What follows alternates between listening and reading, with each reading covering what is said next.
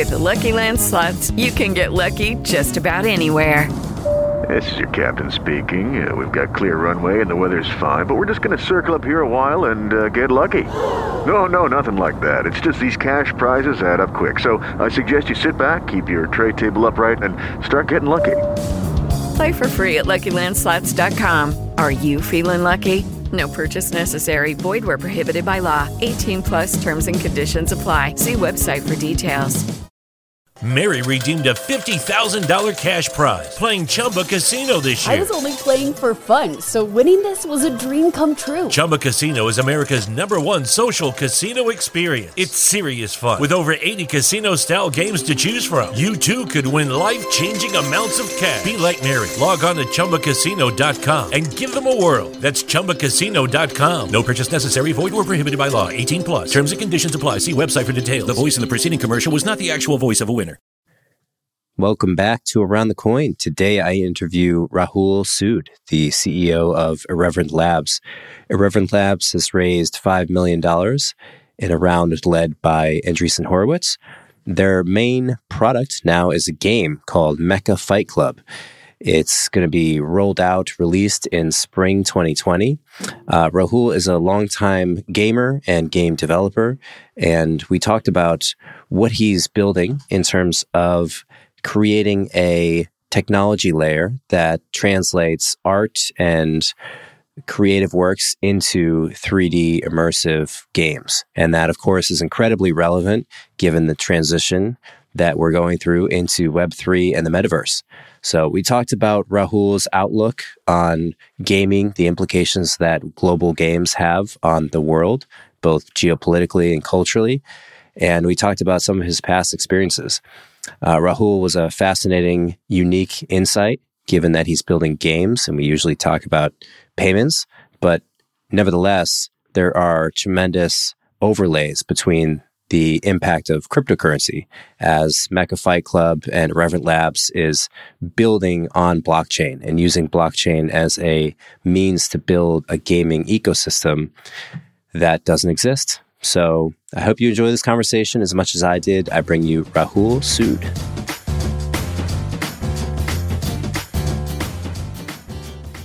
All right, Rahul, thanks for jumping on today. I'm excited to get to know you a little bit better. For myself and people listening, can you give me just a short background on how you started the project that you're now working on, and then where you see the, say, short, medium-term trajectory of what you're building? Sure. Well, I'm a long-time gaming entrepreneur. I've had multiple gaming companies that have, been acquired or, have turned out to be, knock on wood, like decent successes, I guess you could say. So I've been a gamer since before you were born, kind of thing, right? So forever, my entire life it's been gaming, and I got into blockchain pretty early. Like I was kind of a Bitcoin skeptic in 2012. Then I started taking it seriously in 2013, and then I really went deep into it in 2014.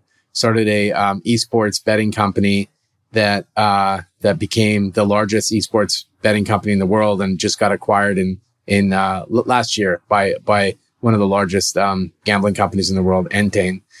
And Unikrn? Yeah, it's Unikrn. Yeah. Yeah. And I, along the way, I got deeper into blockchain. We made investments in we were the first investor in this play to earn game called Zedrun, which is horse racing on the blockchain. And I started Irreverent Labs with a partner who I used to work with at Microsoft. We both started Microsoft Ventures together. And this is before Unikrn. And we worked together for a few years. He's one of the smartest people I've known.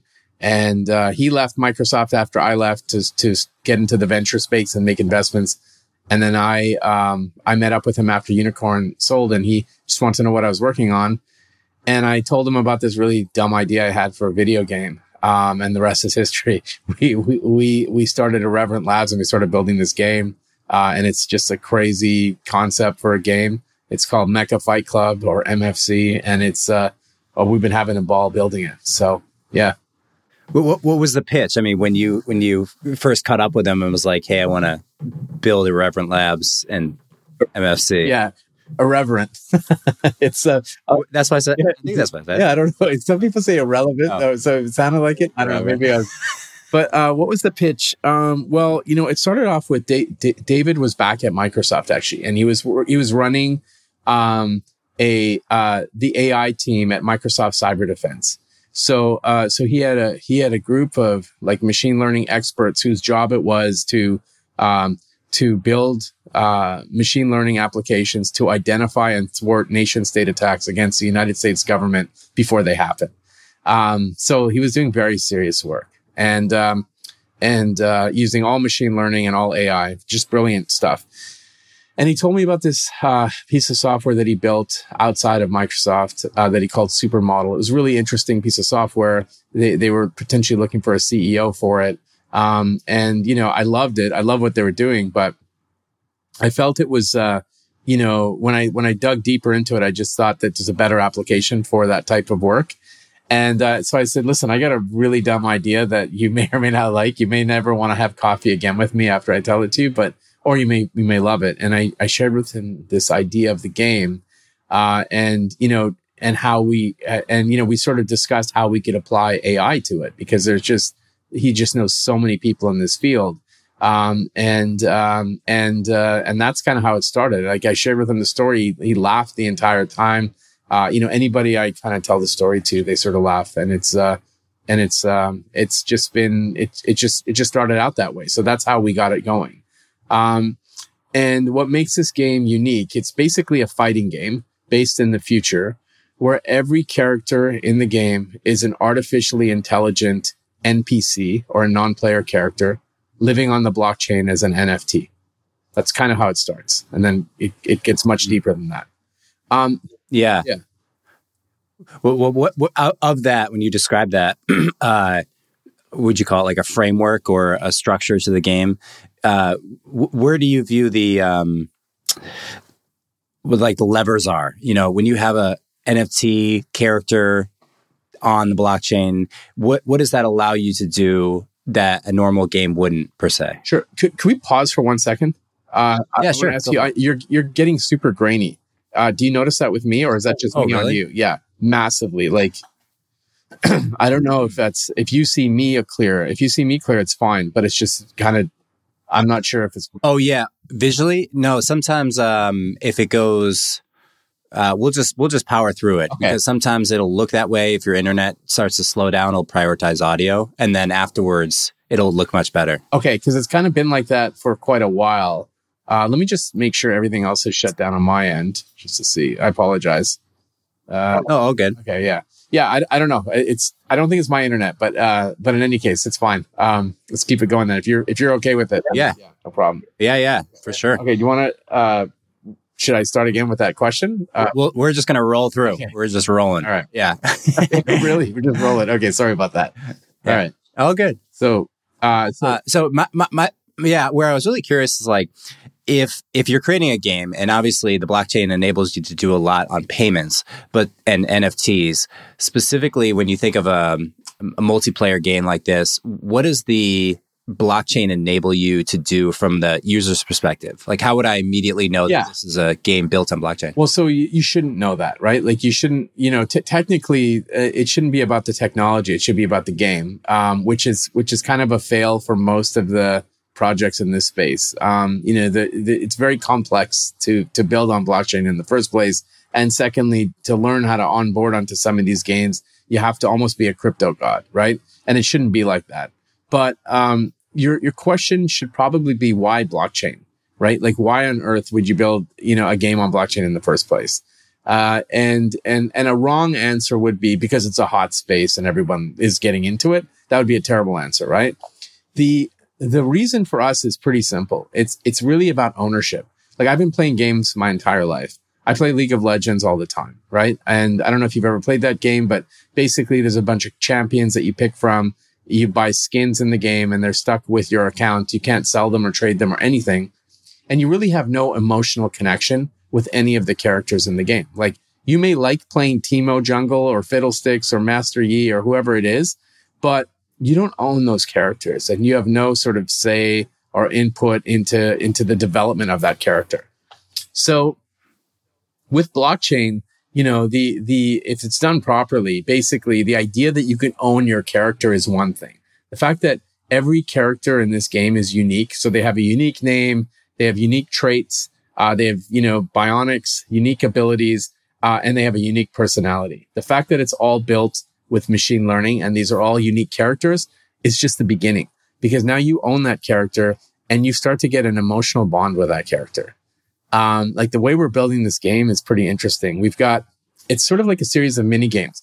We're not building a monolithic game, right? Like we're not building a game that has, like a ton of features and depth right from the drop, right? What we're building is we're building a series of mini games that have a lot of depth, and the common elements between those games is the lore. So there's like a really deep storytelling and lore in the game.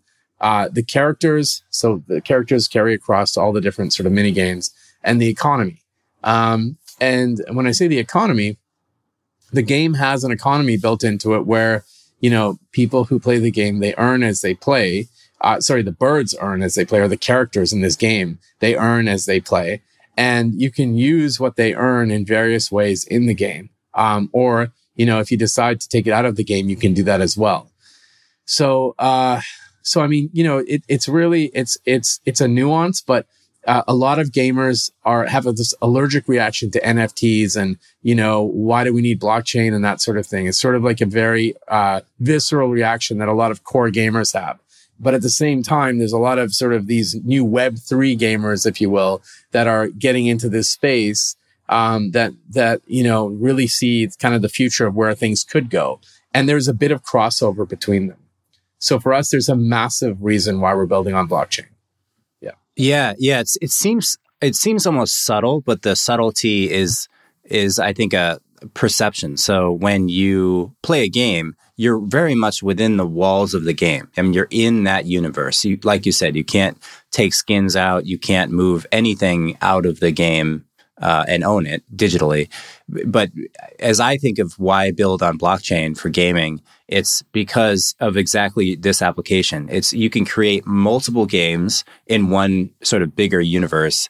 Being able to move assets through that just wouldn't be possible, right? It has to be maintained on some database. So unless there's one mega company who has a database of all the skins, all the assets inside of all the characters, you can't, which makes sense, right? You can't move between World of Warcraft and, League of Legends, or if they're not owned by the same, I guess maybe there, but your point makes sense. No, but listen, what you're talking about is interoperability between games, right? And I hear a lot of people talk about that's the holy grail in gaming, where you can take your sword from League of Legends into, Counter-Strike. And it's not.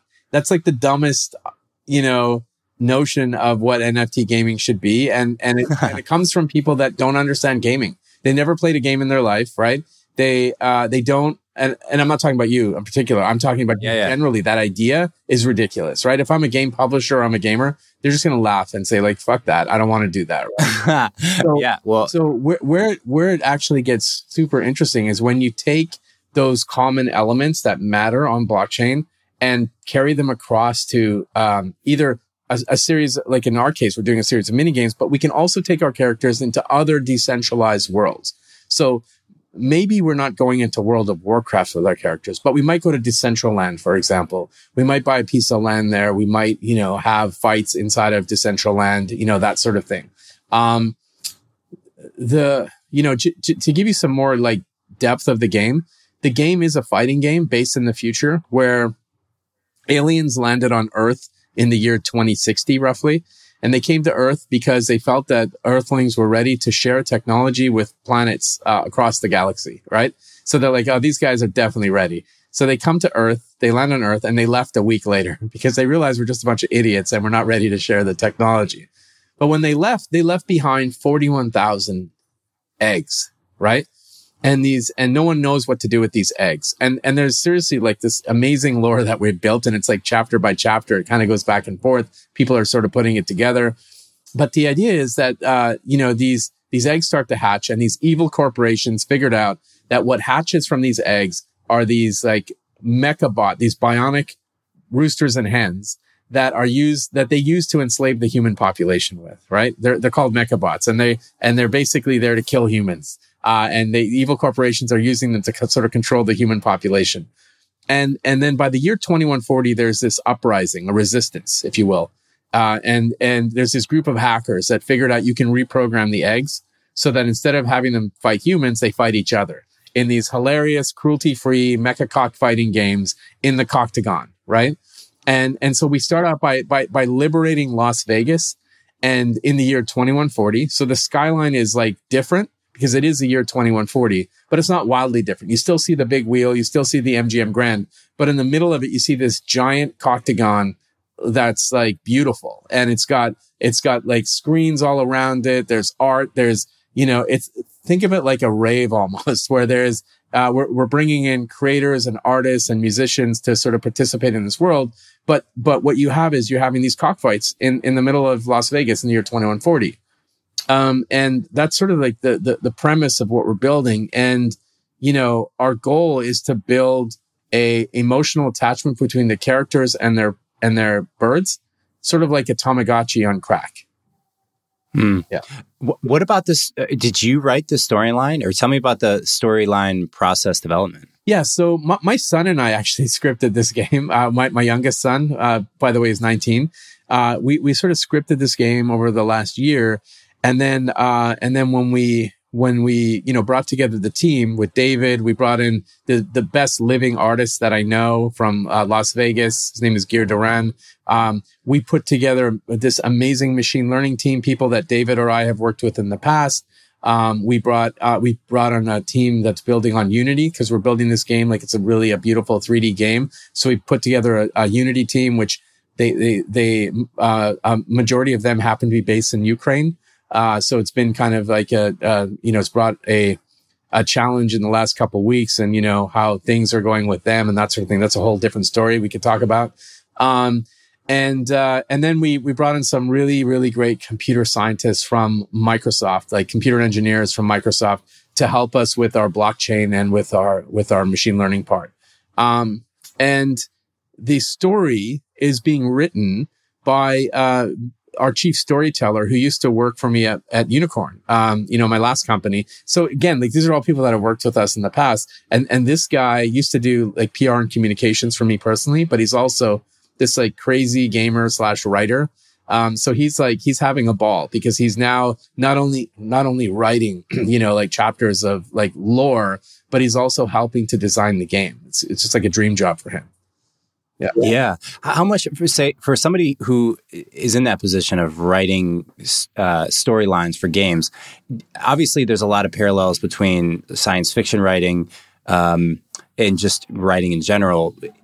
What's the difference there? Do you view it as exactly the same, or how does a science fiction writer cross over into the world of game storyline writing? Like, what are the things that make storylines for games distinguished from just general stories? It's such a great question, actually. I had a meeting yesterday with this major Hollywood producer who asked me, "Who's your writer?" Like, and he asked me, like, who is he? As in, is it, like, he assumed that this person was someone famous, right? Whether it's male, female, it assumes it's like, is it this person or this person, like name dropping? I said, no, this is like a nobody you've never heard of, who, who's just a fantastic writer. And the idea for a game writer versus, say, as somebody who writes like science fiction novels, is there's not a lot of difference, other than the fact that you have to do it in bite-sized chunks, and you have to be able to sort of like present it in a way that that can apply to, what would appeal to a gamer. And in our case, we go back to what we're trying to build, which is a hilarious, cruelty-free mecha cockfighting game based in the future. We want people to laugh and enjoy this type of entertainment. It's a game where, the characters are all artificially intelligent. They have their own personalities. And, we're building so much like depth into the actual characters of the game. When you read the story, you want to be able to identify with the characters. And it's sort of like in bite-sized chunks. It sort of jumps around. So it's not like a monolithic novel, if you will, but in the end, it will be a novel, right? Because it'll be, you'll put together all the chapters, you'll reorganize them in chronological order, and then you've got your novel. Or maybe not even reorganize them, because right now it's all random, but it tells you, exactly how many years before the hatchening, or how many years before the Las Vegas liberation, or that sort of thing, So it's pretty interesting. Yeah. Yeah, setting it in the relatively near future makes it feel, and especially when you start off with aliens come to Earth for our technology, it certainly feels like it is a potentially real scenario, and I think that's what makes it particularly interesting, because you can say even more so. By the way, I'm sorry for interrupting you, because on that point, we start out in the year 2060, but we're also talking about current time as well. We're talking about like the, Satoshi Nakamoto and the creator of Bitcoin. And, we talk about all that. Like we started, in like 1978, even there's some characters that are from 78 and then sort of going on to their, like the future and what that looks like. It's pretty neat. Like you can jump around in this timeline and create this just really rich story in the end. In the last 10 years, over $100 billion worth of crypto has been lost or stolen, specifically because of poor key management, scams, and hackers. Forget not your keys, not your crypto. Software and hardware wallets have both the same vulnerability, that a single private key can be lost, hacked, or simply just misplaced. My new sponsor, the Zengo crypto wallet, is a total game changer, bringing wallet security to a whole new level. You have to check out Zengo, an on-chain crypto wallet with no private key vulnerability, leveraging advanced cryptography called MPC, which is just until now only been available to multi-billion-dollar institutions. So Zengo, most secure Web3 wallet, is the best place to keep your crypto, NFTs, and assets secured. It's also fully recoverable using their biometric recovery system, and it's also just beautiful. Get started at Zengo.com and use code ATC to get $20 back on your first purchase of $200 or more. That's Zengo.com. Code ATC for $20 back on your purchase of $200 or more. With the Lucky Land Slots, you can get lucky just about anywhere. This is your captain speaking. We've got clear runway and the weather's fine, but we're just going to circle up here a while and get lucky. No, nothing like that. It's just these cash prizes add up quick. So I suggest you sit back, keep your tray table upright, and start getting lucky. Play for free at LuckyLandSlots.com. Are you feeling lucky? No purchase necessary. Void where prohibited by law. 18+ terms and conditions apply. See website for details.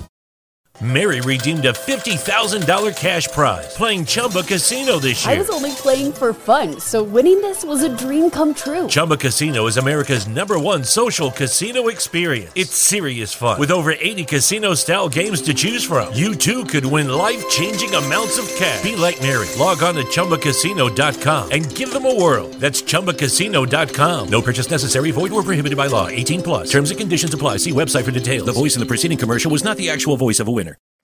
Yeah, it's cool. I find that these great stories, when I think of like Lord of the Rings and The Hobbit and others, they have a almost mythological structure to them, where they have whether it's the Joseph Campbell's hero story arc to the adventure. The guy has this dragon out there, either metaphorically or literally, that is a monster or a boss, and they have to go out and fight him. They resist the call, but then eventually they go for it, and then they're on the edge, and that is almost like, it's like human nature to want that. I almost feel like it's hard coded in us to have that adventure, have the struggle. Like, I love the humor aspect of it. There's certainly flavors for just dead serious shooting, but the humor and the non-cruelty, which I take it to mean like you're not seeing heads blown off. You're more or less just, killed, stunned. It's more like we don't want them to look like real roosters and hens. They actually look like robots. Mm-hmm. Like they look like they're bionic. What's interesting is when we created the AI, you've got to meet my partner one day, and he can explain it to you in ways that will just blow your mind, because it kind of sounds absurd the way we're doing it. But we have we're using AI in a few different ways. We're using it, number one, in creating the personalities. Not the personalities. The way the birds fight in the ring. It's kind of like it's like agent simulation AI, and it allows you, with agent simulation, you can basically simulate the moves that the birds may use in a fight, how they fight, how they avoid falling out of the ring, that sort of thing. The problem with it is that you don't really get a personality in the bird. So we actually used like real chicken DNA. We used like 2 chromosomes from a specific type of chicken and reconstructed it to create a personality for the birds. And it's not like we did experiments on chickens, but this is actual data that's available, publicly available data, from the Gallus chicken that was somewhere in the U.S. government, they actually took this chicken and they did some like experiments with the DNA and that sort of thing. So we took that data and we basically used it as a way to create personalities in the birds, so they have a unique personality. And then the other way we use AI in the game is... Wait, can I pause you there? Because I'm not sure I got you. So you have this DNA, which is effectively a long text file of 4 different proteins, right? Then what do you do from there? You turn. So we took 2 chromosomes from this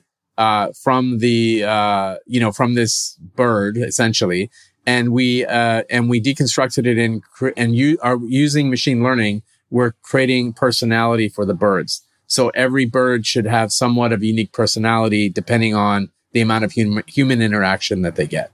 So over time, these birds kind of develop more and you learn more about the birds, because in this game, your job as a player is not to control the birds, right? It's sort of like, if going back to the idea of a non-player character, do you know what a non-player character is in a video game? I mean, I'm assuming that most people on this podcast may not, but but it's probably good. I'm not a big gamer, so I've heard it, but I don't know what it is. Okay, let me explain. So, do you ever play Grand Theft Auto?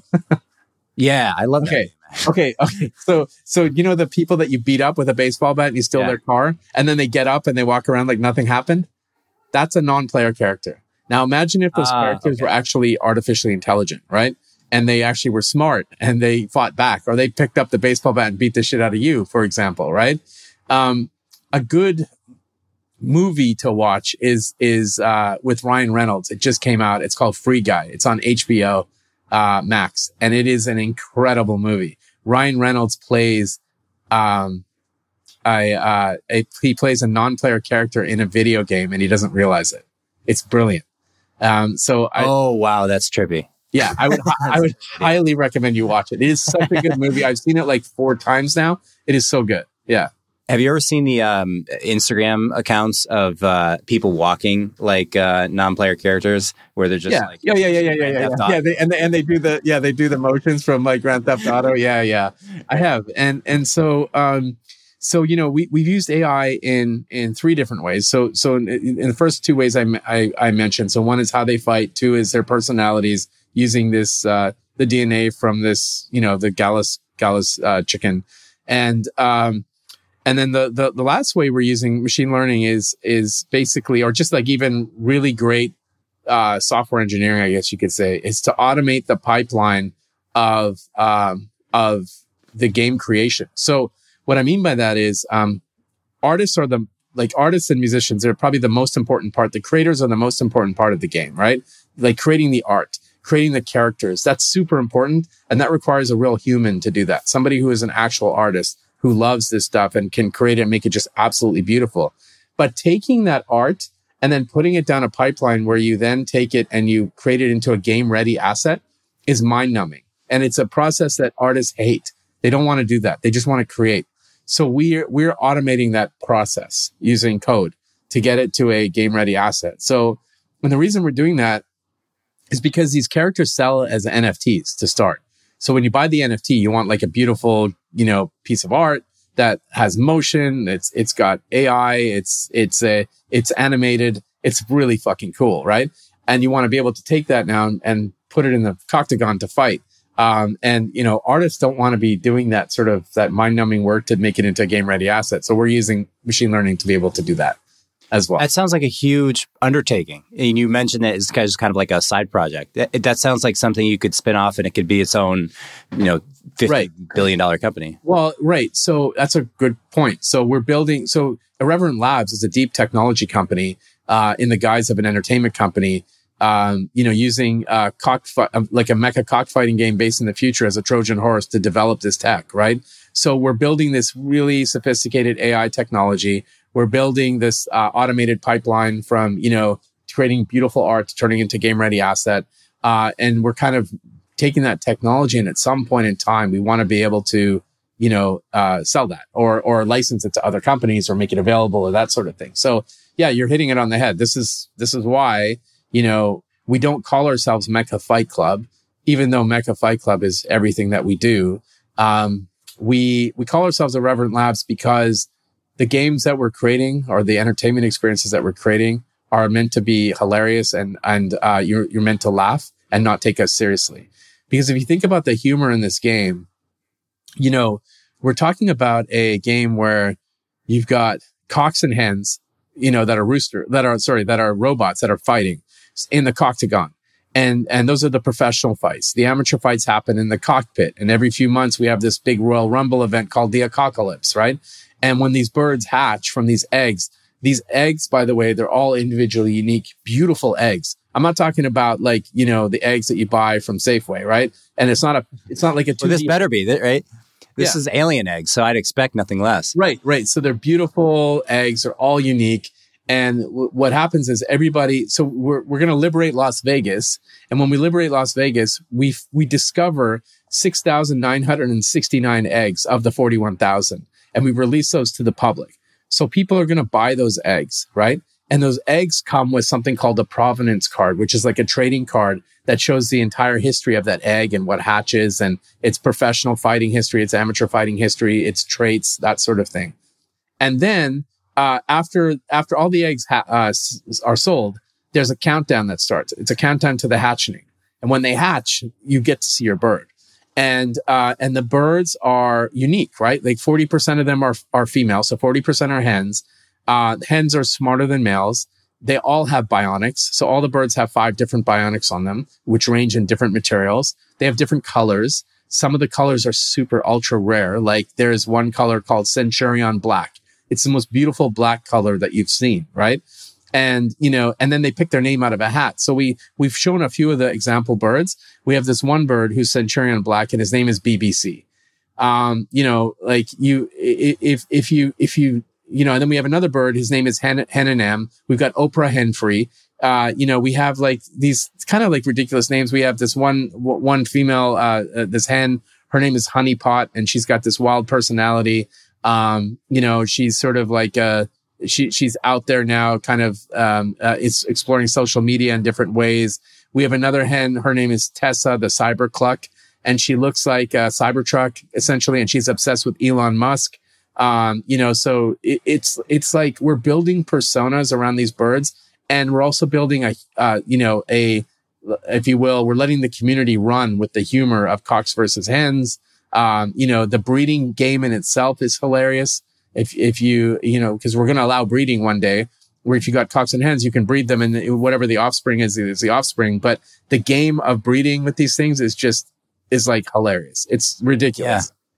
And that's why we call ourselves Irreverent Labs. We don't want people to take us seriously because cancel culture is too wild out there, that's totally good. And that's the wild card. Like that's the way you can just be ultra creative is if you're in the bucket of comedy. Like if you're in the bucket of like serious, then, bullets are coming. Yeah.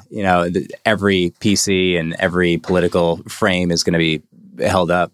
I love the similarity in terms of breeding and everything else with the horses in Unicorn. It feels like very similar dynamics to having that animal character. You're like valuing it. You can trade it. You can enhance it. You can breed it. You said 40% are female, 60% are males. Is that true of chickens? Is that No, that's just how we picked it in the game. I don't actually know what the truth is of chickens. I know there's like lots of different types of chickens. That the Gallus one that we picked is just like one of like maybe 40 different species or so. There's a lot of species.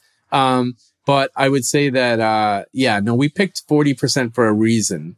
Our thinking was that, we were worried about this game because it is cockfighting. I told you about the humor, the fact that you got a chicken named, BBC could be offensive to some people, that sort of thing. So, but we want women to play the game, and we want them to understand that, hens are cherished, right? Hens are 40% of the population. You need hens to breed. Hens are way smarter than roosters. So people are going to want to buy hens. And so, that was part of the thinking, to be a little bit more inclusive, but it's hard to be inclusive in a game, in the gaming industry, which is very like sort of male dominated and almost, the people in the community are toxic and that sort of thing. So the way to be inclusive in this case is to make the characters important and to make people, whether they're male or female, get emotionally attached to their characters in a way that they're having fun while doing it.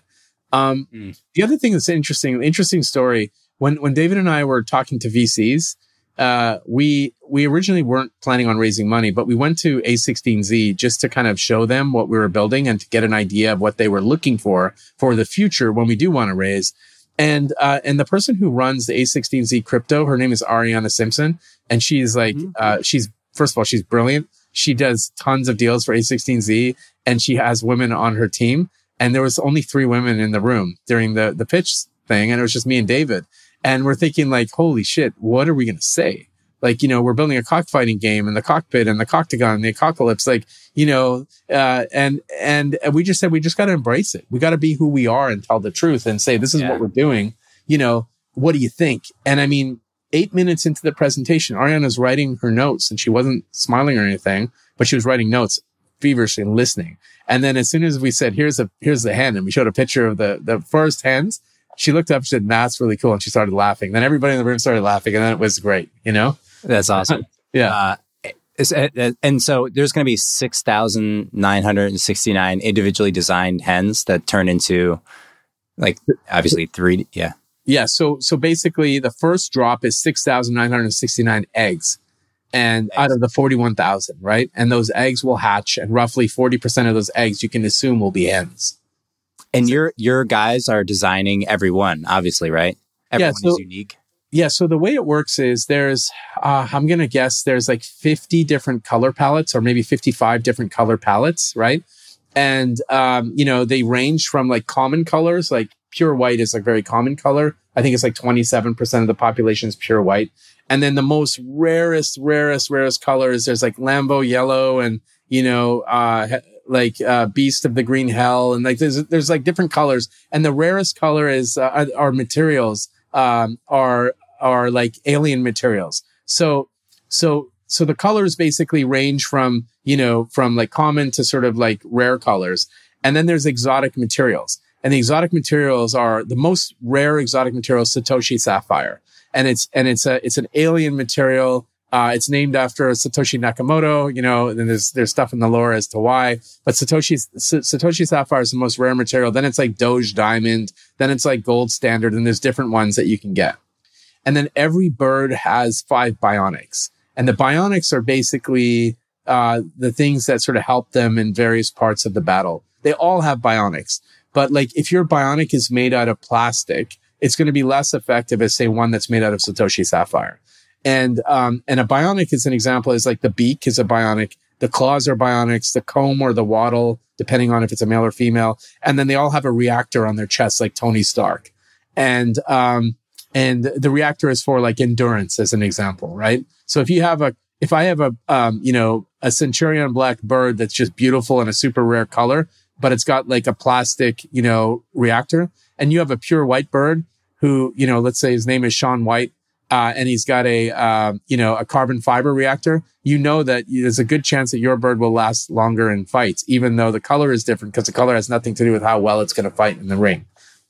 And obviously if you breed those together, you'll have like a Supertronic. Well, you'll have something. And we haven't talked about breeding yet, because I've learned over the years about breeding in these games and what it can do to overpopulation. And, it can really create some other challenges in the economy. And so we believe we've solved this. We have a totally different, idea in mind with breeding. But I can tell you that you'll want to keep the offspring. Like you're not going to just. Do you have a one cock policy? Well, you have to have one cock and one hen for sure to breed. You can't obviously breed with the same sex. But as far as like a one cock policy, no, you can own as many cocks as you want. It's fine. Yeah. It's funny. When you write the story, do you, does it just roll? Oh yeah, I'm sure of that. Yes, yeah. Like, I mean, we have this one game where, it's like an AR game where you can take your phone, you can go into a bar and you can basically pull your cock out and have a cockfight in the middle of a bar using AR. Right. And it's just like, it's so funny when you think about how absurd this game is and the humor that goes into just the creation of these fights.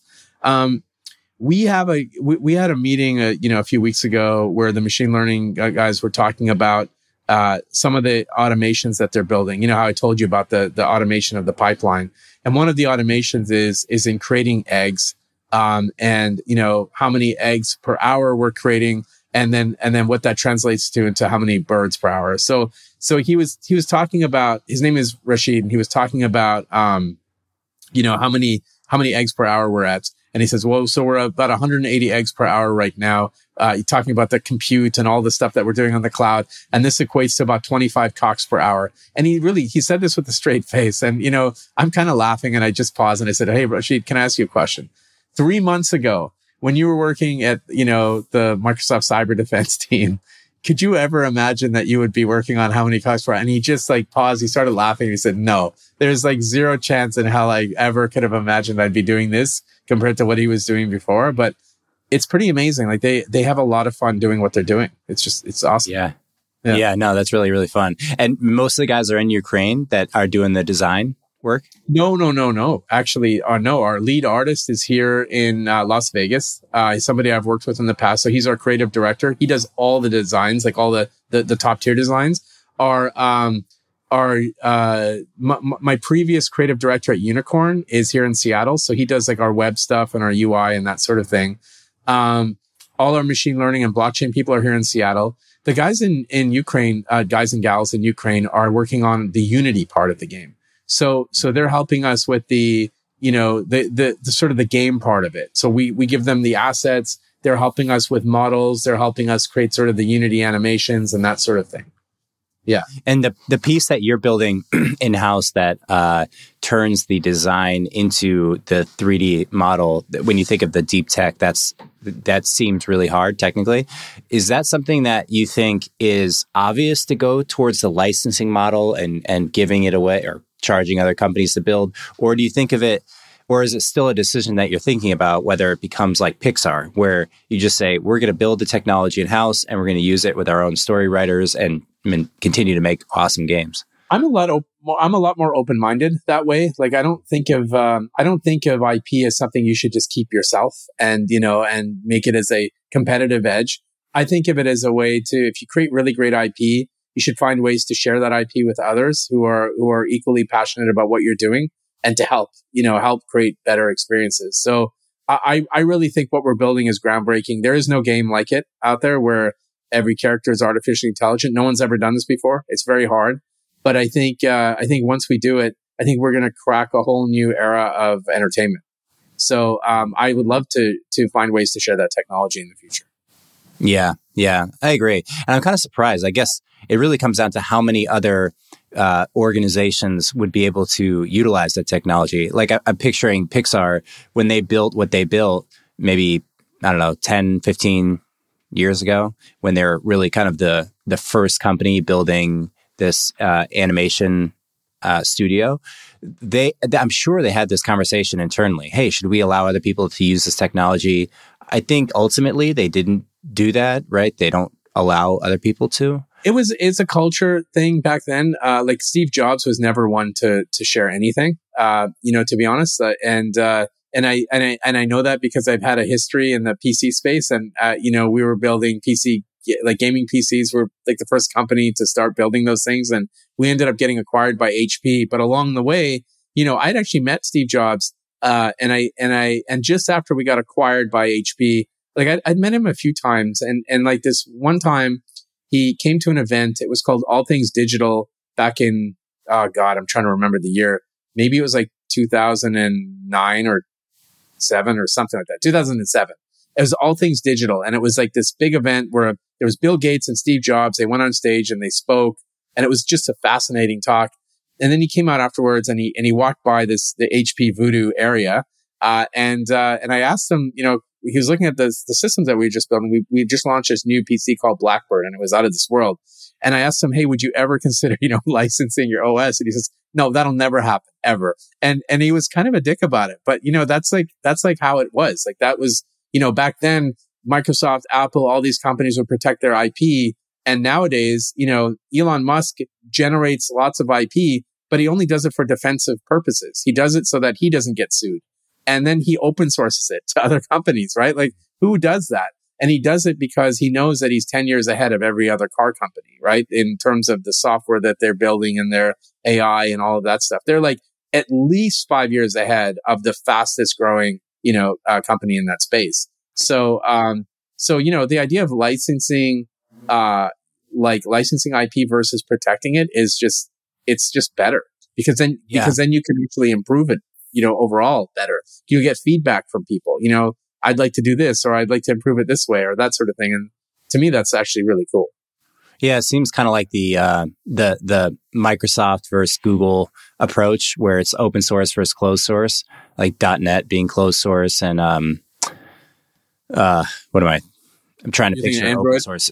Android, yeah, sort of. Like they're both kind of equally guilty from the past. I mean, Microsoft's definitely gotten a lot better with open source these days. They embrace Linux, and same with Google. They both are like the Chromium, browser, that sort of thing. It's all open source, and they've definitely started to embrace open source because they get, by making it open source, you tend to get more people, more developers, more brains creating something, and it's just better because then it's not like you get out of this not invented here culture, and you can innovate faster, arguably with open source.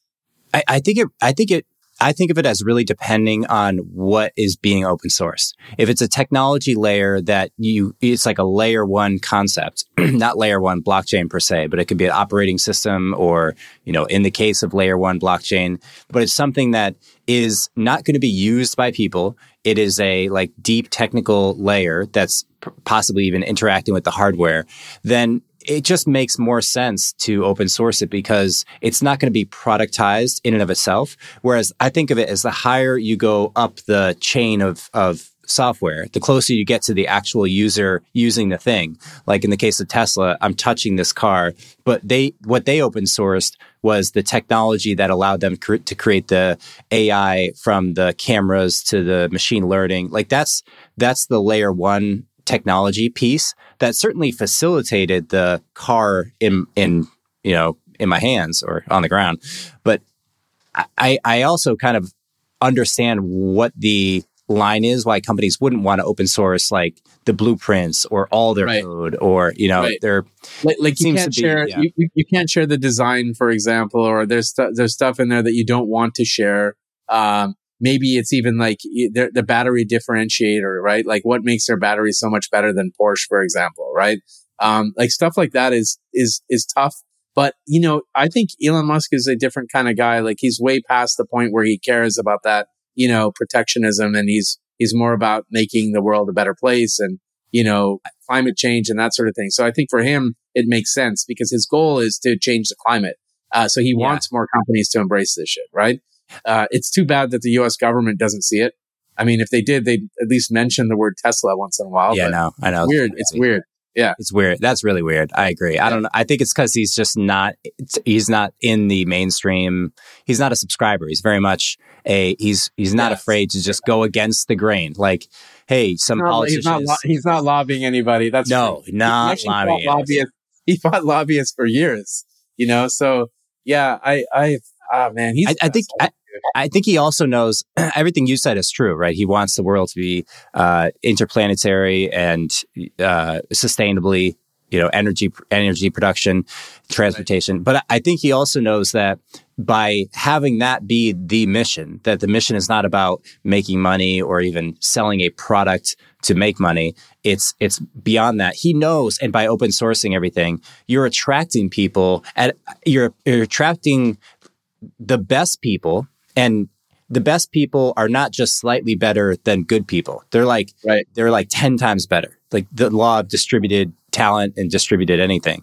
And then I think the other thing is you attract people to perform at their highest level because you're calling out a mission that's so beyond just material, right? Like when you look at most mission statements, it's like, we want to make, the fastest widget or the cheapest this. And it's like, the fact that his mission is critical to the survival of our species. Like, if you can say that, you're pretty much, you're going to get the best people and you're going to get everyone to be really hardworking. No bullshit. And I think that's the thing. I agree. I agree. I do think it's weird though, because I completely align with what you're saying. You look at what's happening in Ukraine and, Elon Musk sending out, like satellite communications and that sort of thing, just on his own dime, on his own jets, his own technology, just to help the people. Yet there's so many people. It's weird. I don't know what it is, but whether it's a left wing, right wing thing or whatever, that are so against him for whatever reason, like he's an evil guy or something. And I guess they don't pay attention to the news, or they don't know what's going on. Like, I don't understand that. So like a guy who's doing so much to make the world a better place gets so much shit from people for like the dumbest things. It's weird. Really my thought is that, I mean, this is a very big picture framing of it, and I very much could be wrong, but I do believe that in today's world, in the West in particular, we don't have like the religious structures that we had, Catholicism, Christianity, they have largely been dropped. Like people now between the ages of, under 40, most people, religious rates are declining. They're not going to churches. There's no higher level into which they subscribe. This is where I think the replacement comes in, where it's like, I now worship the ideas that are being put forth in politics, and the woke ideologies are, certainly a major prominent one, but there's other kind of like smaller ideologies that go in line with what's right and what's wrong. That's ultimately what it boils down to. What's right and what's wrong. What should we do and with our own lives and with other people's lives?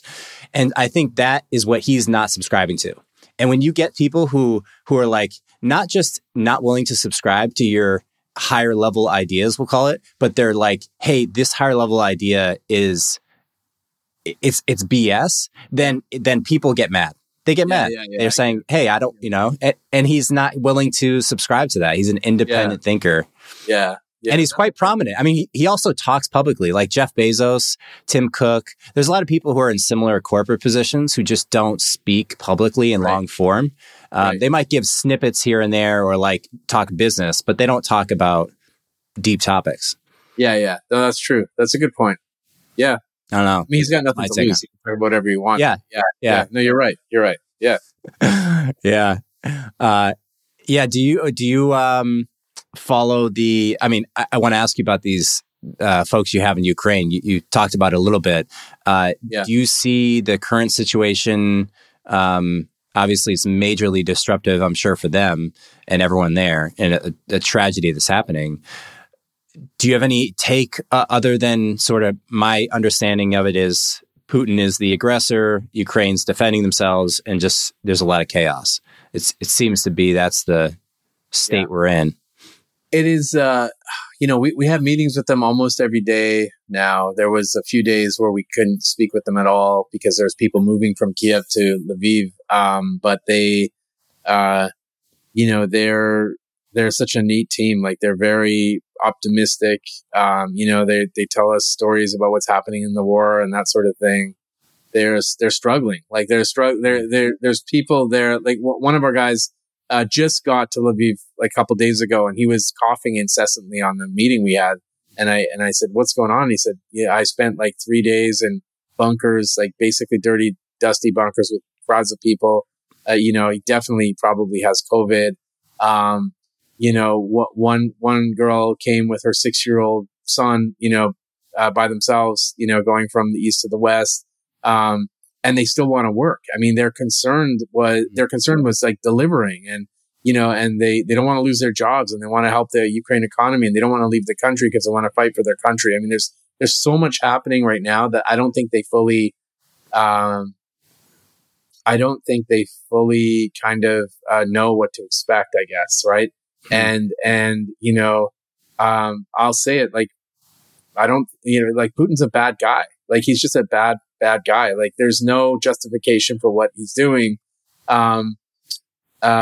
People talk about how, they were going to join the UN or this and that, or the NATO, or, this and that. And it's like, it just doesn't compute. It doesn't add up to the level of, that he's taken this to. And so I'm worried, man. Like, I worry about a nuclear war potentially, or the exact opposite has to happen, which means, whatever Lindsey Graham was talking about, basically something like that, right? Like, he has, like, Putin has to go. He can't be in power anymore. I don't know what to tell you, man. I can just say, I'm heartbroken for these people. We're still working with them. We care a lot about our team there, and, and they're just like determined to get through this. So we're determined to work with them and get through it together. Yeah.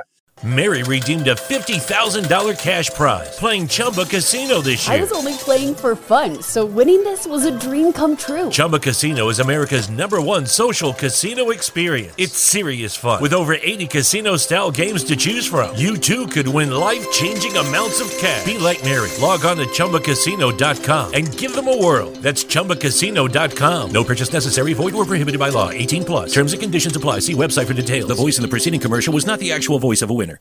Lucky Land Casino, asking people, what's the weirdest place you've gotten lucky? Lucky? In line at the deli, I guess? Aha, in my dentist's office. More than once, actually. Do I have to say? Yes, you do. In the car before my kids' PTA meeting. Really? Yes. Excuse me, what's the weirdest place you've gotten lucky? I never win and tell. Well, there you have it. You can get lucky anywhere, playing at LuckyLandSlots.com. Play for free right now. Are you feeling lucky? No purchase necessary. Void where prohibited by law. 18+. Terms and conditions apply. See website for details. Yeah, I think this concept of good versus evil and the evil inside of everybody is a fascinating concept. I especially find it interesting how gaming can become a really relevant thing in the world. Yep. Like for like in the real world, gaming, which is not, it's figurative, it's illustrative, but it tells a lot of the stories that we use. It's like the same reason why when I watch a Disney movie or Lion King, I'm interpreting a lot of the archetypal stories that play out in the real world. And like when you say he's evil, well, how many characterizations of the evil boss or the evil character in movies have there been, or games? And I view games as especially relevant today because we're connected to each other through games, as opposed to movies, which is just a one-way street. You're just watching what they're providing. Games, you're interacting with other people. You're interacting with other people across the world, and you're interacting with people across the world real time, and you can communicate with them through the stories that people like you have created. And so it's almost like if there's nothing like it. Twitter is probably the closest thing, but even then, it's always it's just literal. It's just character text, maybe some voice, but there's no archetype to it. It's just like a giant room where you throw 10,000 people and everyone's talking at once. Like games there's a storyline, Yeah, there's a storyline. There's a community. What's amazing is, we're building community. We announced this game a month ago, and we've got, 18 or 19,000 people now in our Discord, all legit real people. No, we put every anti-bot measure in there. We didn't ask people to invite their friends randomly. Like, these are people that are communicating. And what's crazy is we have a big population of Russians and Ukrainians in this community. And we have these language channels that are separated, right? And like a couple of weeks ago, they were talking to each other and they were all friends. And now it's like, the Ukrainians are talking less and less at the moment because they're in fucking trouble. And the Russians who are in this channel, and you got to go see our Discord and just look, they're all like basically pro Ukraine. They're like, they don't believe in the war. So these are young people who are getting real information online, right? And then there's older people who are getting complete misinformation, who really believe they're fighting Nazis.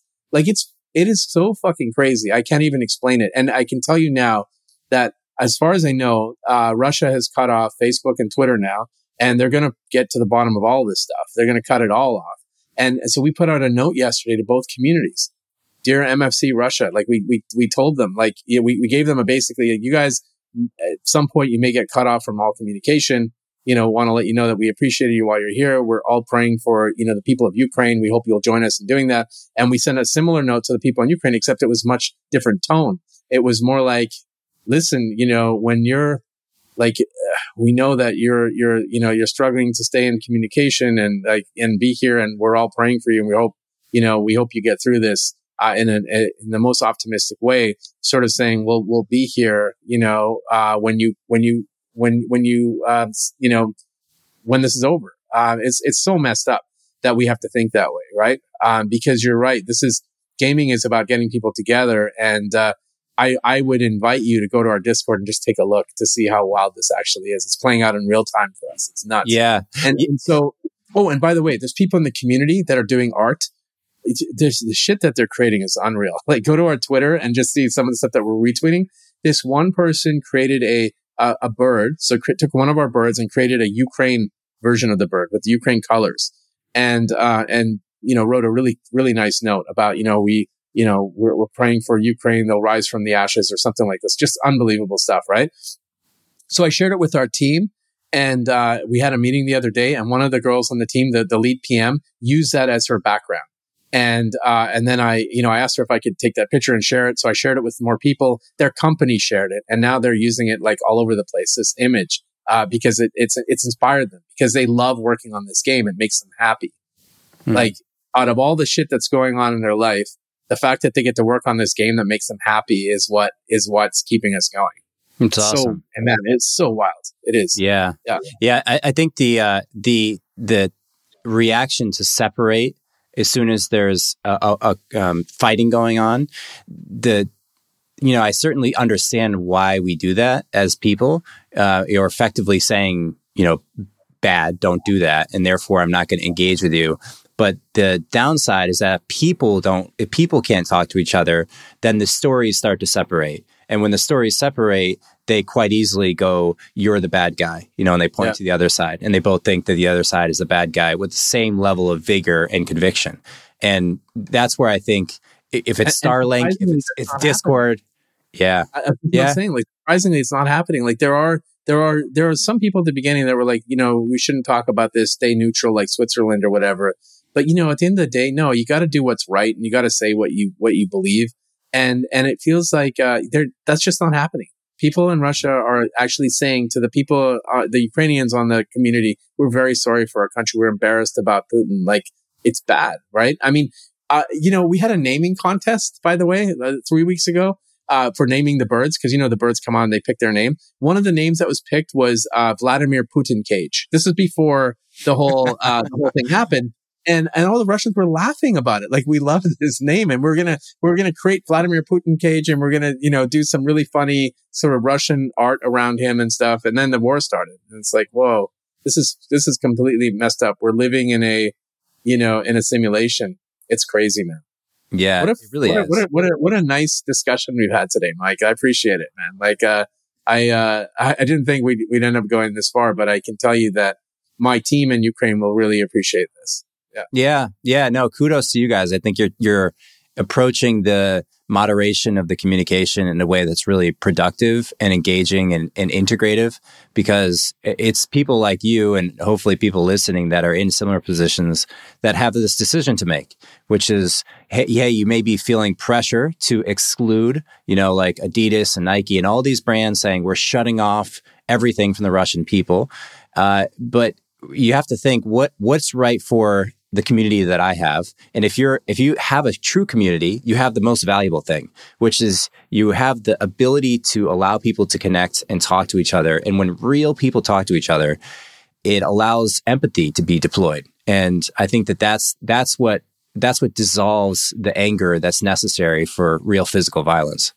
I am so aligned with that. And that is exactly why I believe they're cutting off internet in Russia. Right? Because they don't want that empathy. They want to send the misinformation to the people. And like I said, I even have a friend, really good friend who's actually moving here from London tomorrow. She was, born in Seattle, but she moved to St. Petersburg. She lived there her entire life. And she's Russian, And she recently moved to London a couple years ago when she got married, and now they're moving to Seattle. Anyways, I had a conversation with her the other day, and she's heartbroken. She was telling me that, like, she's basically giving me all the reasons why this war is wrong and why Putin is bad and this and that. And she's Russian, and she's put it out on her social media. And I said, "Are you going to go home and see your mom or anything?" She said, I can't go back to my country because, if you speak out against this war, you get up to 20 years in prison." Wow. Right. And she's doing it on her social media and stuff. So she goes, like, I cannot believe that I have to envision a day where I cannot go home to the country I love. Right. It's amazing. Yeah. It's so fucking crazy, man.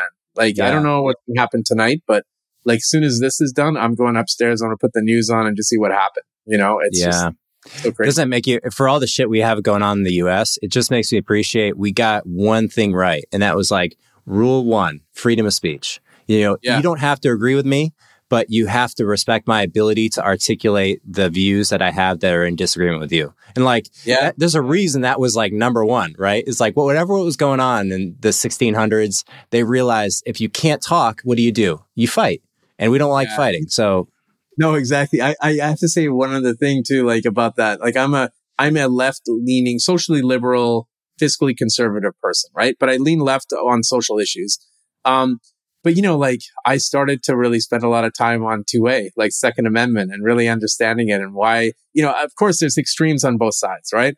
And there's ways to solve like mass shootings and stuff that doesn't involve taking away everyone's firearms, which will never happen in the US. There's ways to do it, but neither side is working on those ways. They're just not. They're going one extreme one way or one extreme the other, and it's terrible. But when you look at what happened in Ukraine, they're handing out rifles to people who've never used them before, right? And they're giving them like a quick lesson on firearm safety. Now go defend your country, and that to me is crazy, right? Yeah. Like to me, at least in the US, obviously majority of people have firearms. They do. Democrats don't like to talk about it. They'll pretend they don't. And Republicans love to talk about it. They'll tell you all about their guns. But it just makes you think about the Second Amendment in a different way, Totally. Like a ground war in the U.S. Not that Canada or Mexico would ever come, and kill us, but you never know, right? Yeah. Maybe Justin Trudeau loses his mind, or maybe World War II happens, or somebody comes in through Hawaii or Seattle or whatever. We don't know anymore, right? So, anyways.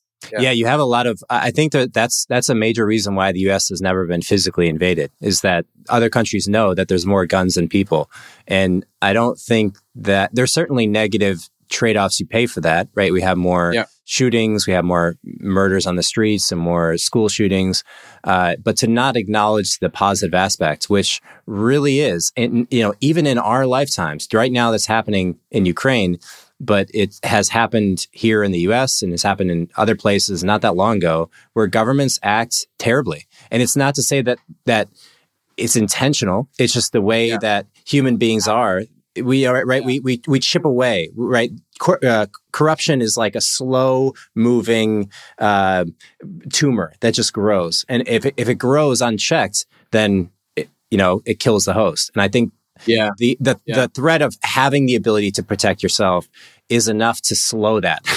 That's kind of how I think about it. There is a way to stop to all but stop mass shootings, though. It's through the use of technology in a very serious way, in a bipartisan way that neither side has looked at. They just haven't. The extreme right says, no, I don't want to, I don't want any background checks. And the extreme left says we should limit how many bullets you can have in a magazine. Like, they're so dumb on both sides. It's like, you can't, there is a way to stop this.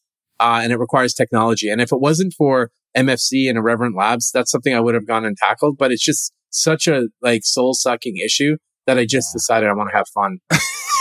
Well, what's the solution? Or how do you see it? So look, it involves, so right now when you, and it's a series of things, but right now when you buy a firearm, you go through a background check, right? Typically you'd go through a background check. Not always. In some states, I know there's stories of 18-year-olds buying handguns and you're not supposed to, but they can. But you go through a background check, and every firearm you buy, you go through a background check. The problem is these background checks get discarded. And they aren't actually keeping like a database, a centralized database, like a registry of gun owners and what guns they have and the serial numbers and that sort of thing. the reason they're not doing that is because people on the extreme right say, I don't want my name on a registry because when the government is a tyrannical government, they'll come to my house and take my guns.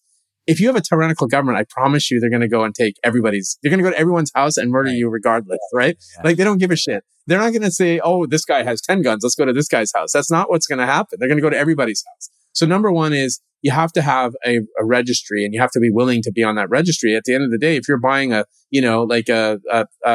crazy ass, Sig Sauer or whatever, P320 with 17 rounds and this and that, you should be on a registry. Just like when you buy a car, you get on a registry. That's one part. The second part is, let's say you own 20 guns and you bought, 3 more this month. And they say, oh shit, this Mike Townsend guy has 30 guns in his house now. And he's buying a lot of ammunition. He's actually loading up on a ton of ammunition right now. That's okay. Right. But let's just look at the social media or the stuff that he's doing online. Holy shit, this guy is talking about shooting up a school or doing something crazy on Reddit, or he's really talking a bunch of nonsense. We really need to look at this as a potential hotspot. So it's essentially using data. And, unfortunately, this is a thing that people hate when I talk about it because it is one of those things that you have to do, but it's using data and machine learning to understand and identify a threat before it happens. And that can be done in a way that is, that doesn't just randomly get people in trouble, but it can identify a threat before it happens and it can stop a school shooting before it happens. But it requires public-private partnership with companies like a Microsoft and a Google and that sort of thing to make it happen. Yeah. Yeah. I see how that can be really effective. And I can see that the pushback is being, there's just more control and more power that the more centralized organization, but it seems like a worthy trade. I mean, I think about a solution is we should seriously deploy a big fund, both financially and a serious heart towards the psychological disposition that someone is in when they're in that state. And you could take away the guns, but that doesn't take away the suicides. It doesn't take away the pain that's still there. And I think that's a major thing too. Sure. The mental health part is part of it, but it's not the cause of somebody going out and randomly, indiscriminately killing people just like that. It is definitely they're mentally, screwed up for sure. But, the fact that they're able to get those guns legally, mostly, right? And the fact that they're able to do it with undetected, basically, with no kind of, real kind of consequences or eyes on that person or that sort of thing is just wild. Right? The fact that I can go out and get a concealed carry permit in Washington State without a gun safety course is insanity. I can, and by the way, it takes 2 weeks to get one, 2 weeks to a month at the most, but I can just fill out a piece of paper, send it in to the chief of police, and I get my concealed carry permit. I can now carry a handgun and I have no idea how to use it. Right? I don't know, right? I don't know the 4 rules of gun safety. That kind of shit is not normal. And in any other place in the world, it wouldn't be normal. Unless it was a place full of, all kinds of anarchy or whatever. But in any case, this is a whole other subject, but it's an important one. Yeah. It is an important one. Yeah. I appreciate you going down this road and just expressing your thoughts on this because nobody knows what the answer is. And all of us it seems like a lot of us have given this some thought, but I think that the more you articulate the ideas, the more you get feedback from other people, the closer we can get to a good answer and not fall into any pit holes, where it's we make a mistake collectively. So congrats on everything you're working on, man. I'll let you run. It's a Friday afternoon here, so I appreciate your time. Yeah. I love what you're working on. I love the spin on humor. I love the deep technical base that you guys are building. And certainly that Discord group sounds like a really powerful platform you have. So hope to have you back on someday, my man. That. Yeah, man. When this is done, I'll share it with our community. And, if anyone's interested in learning more about Mecha Fight Club, they can go to mechafightclub.com. They can find us on Twitter. They can find me on Twitter at Rahul Sood. And, we're having a lot of fun building it. So if you're interested in playing it, let us know. Yeah. And you're looking at a spring 2022? Yeah. Around, we were supposed to do it at the end of this month. The war is a bit of a setback. We're probably we're still very capable of doing the drop, but we want to make sure that the game is ready before we drop these NFTs. We don't want to be like these other projects where they promise a game and it takes a year. So for us, we're probably like, sometime this spring, like April-ish, I think is probably when we'll do it. Yeah. Cool, man. Awesome. Keep kicking ass. Taking Thanks. names. Appreciate it. All right, Raul. All right. We'll see ya. Thank you for listening to Around the Coin. If you enjoyed the show today, consider giving us a quick review wherever you listen to podcasts. Tweet about it or text it to a friend. We really appreciate all the support and growing that we can. If you have any guests you'd like us to bring on or feedback for us, don't hesitate to reach out. We would love to hear from you. Lucky Land Casino, asking people, what's the weirdest place you've gotten lucky? Lucky? In line at the deli, I guess? Aha, in my dentist's office. More than once, actually. Do I have to say? Yes, you do. In the car before my kids' PTA meeting. Really? Yes. Excuse me, what's the weirdest place you've gotten lucky? I never win and tell. Well, there you have it. You can get lucky anywhere, playing at LuckyLandSlots.com. Play for free right now. Are you feeling lucky? No purchase necessary. Void where prohibited by law. 18 plus. Terms and conditions apply. See website for details. Mary redeemed a $50,000 cash prize playing Chumba Casino this year. I was only playing for fun, so winning this was a dream come true. Chumba Casino is America's #1 social casino experience. It's serious fun. With over 80 casino-style games to choose from, you too could win life-changing amounts of cash. Be like Mary. Log on to ChumbaCasino.com and give them a whirl. That's ChumbaCasino.com. No purchase necessary. Void where prohibited by law. 18 plus. Terms and conditions apply. See website for details. The voice in the preceding commercial was not the actual voice of a winner.